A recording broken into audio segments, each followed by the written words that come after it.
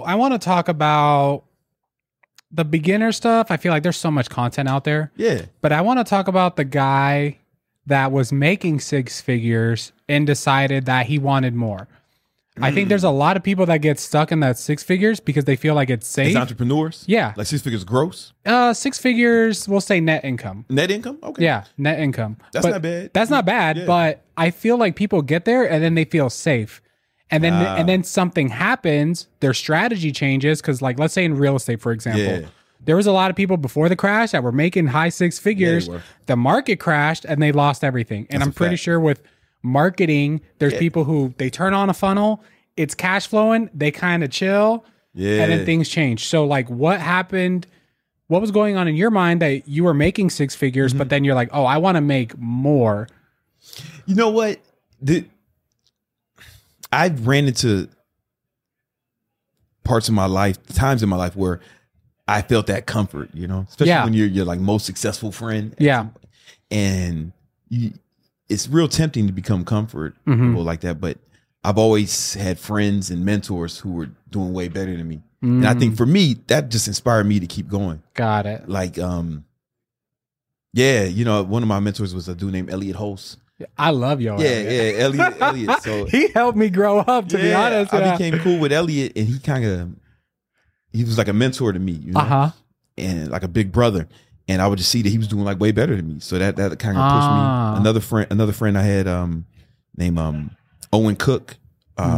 He had a dating company called Real Social Dynamics, and they were doing like multi 8 figures. And just seeing how he lived, got it, mansions and shit. You know, I was like, oh fuck, all right, I gotta step it out. And it keeps happening to me. I keep making friends who are doing better than me, and for me, that pushes me. You know? Got it. Yeah, that's one of the things. That's one way. What else pushes you? What else pushes me, man?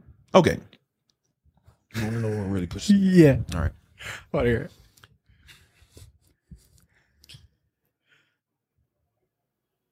I want to see exactly what I'm capable of. Okay. Right? Like how much I can accomplish. What's the real limits of my potential? Yeah, because I feel like the average person walking around, these motherfuckers are full of so much potential. Yeah. But they're not utilizing, man, because they soft, man. They're little punks. You know what I'm saying? Like the average person is a motherfucking punk. Right? He's trying to see exactly what he can get away with. Right? What's the cheat code? What's the hack? I'm trying to see how much I can push myself. Right? You know what I'm saying? Yeah. So like, yeah, I make money, buy jewelry, whatever, designer clothes. I don't really even care about that. Okay. What I really care about is just seeing how much I can push myself.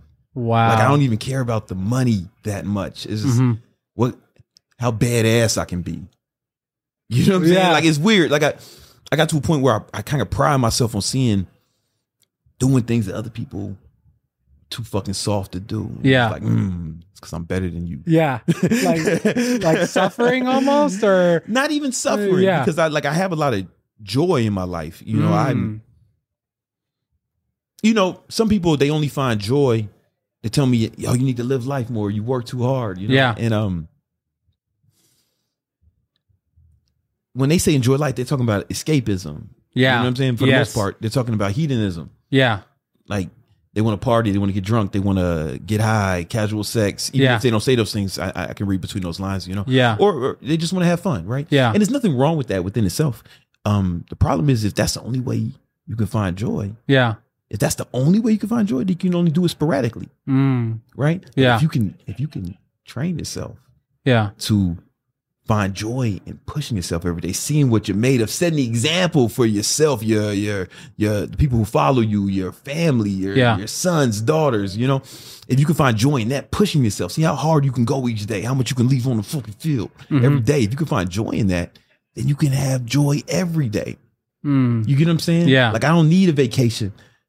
I take vacations reluctantly. It's like obligatory because my girlfriend has a birthday or some shit, you know, or like, you know, my son has something going on and I do something with my son, you know, because, you know, he's a child. Yeah. I haven't had, you know, he's only 5, so I ain't really been toughening him up yet. Yeah. We still on Paw Patrol. That's about as tough as it gets.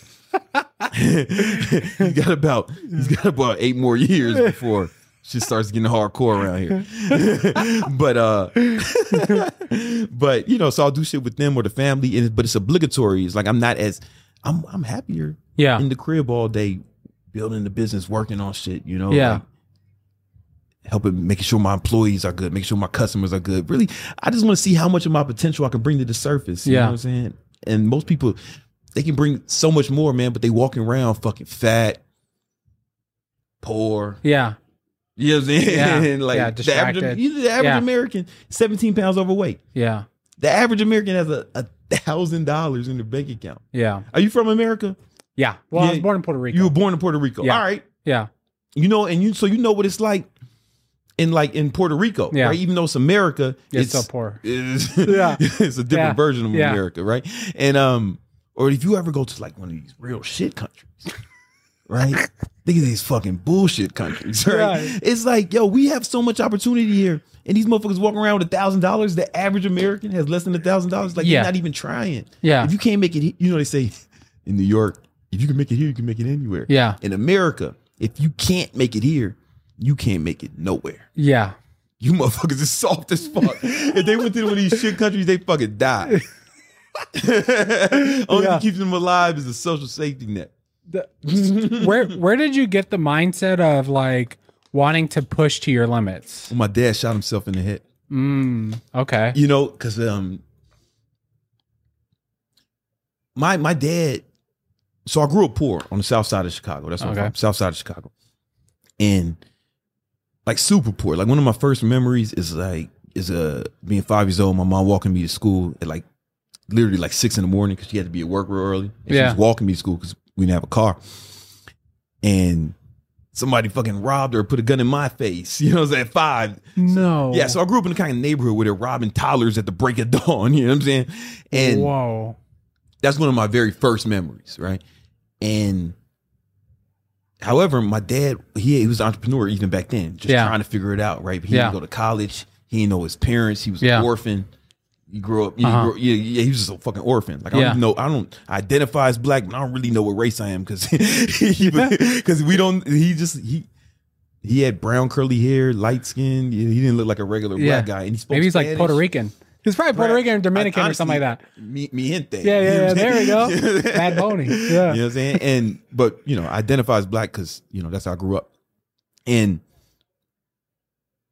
I digress. He had a super bad upbringing too, like worse than me. And so we were broke growing up, but he kept working, man. And I got sent away to military school in high school because I got in a little bit of trouble, nothing crazy, man. Fights, skipping school, shootouts, normal kid stuff. Yeah. And I got sent to military school. And towards the end of military school, things really started to pick up. Kind of like as soon as I went, but you can really see it was picking up. And by the time I graduated, he was making $3 million a year. Adjusted for inflation. That's really good. That's adjusted for inflation in 2019. That's $8 million a year. Yeah. Right. So here's the problem though.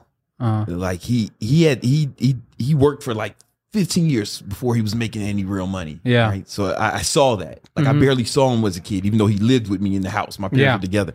I barely saw him because he worked so hard. Yeah. And I didn't have any resentment towards him or nothing like that. I just thought that's what a man's supposed to do. Supposed to work really hard. Maybe that's where I get it from, right? Yeah.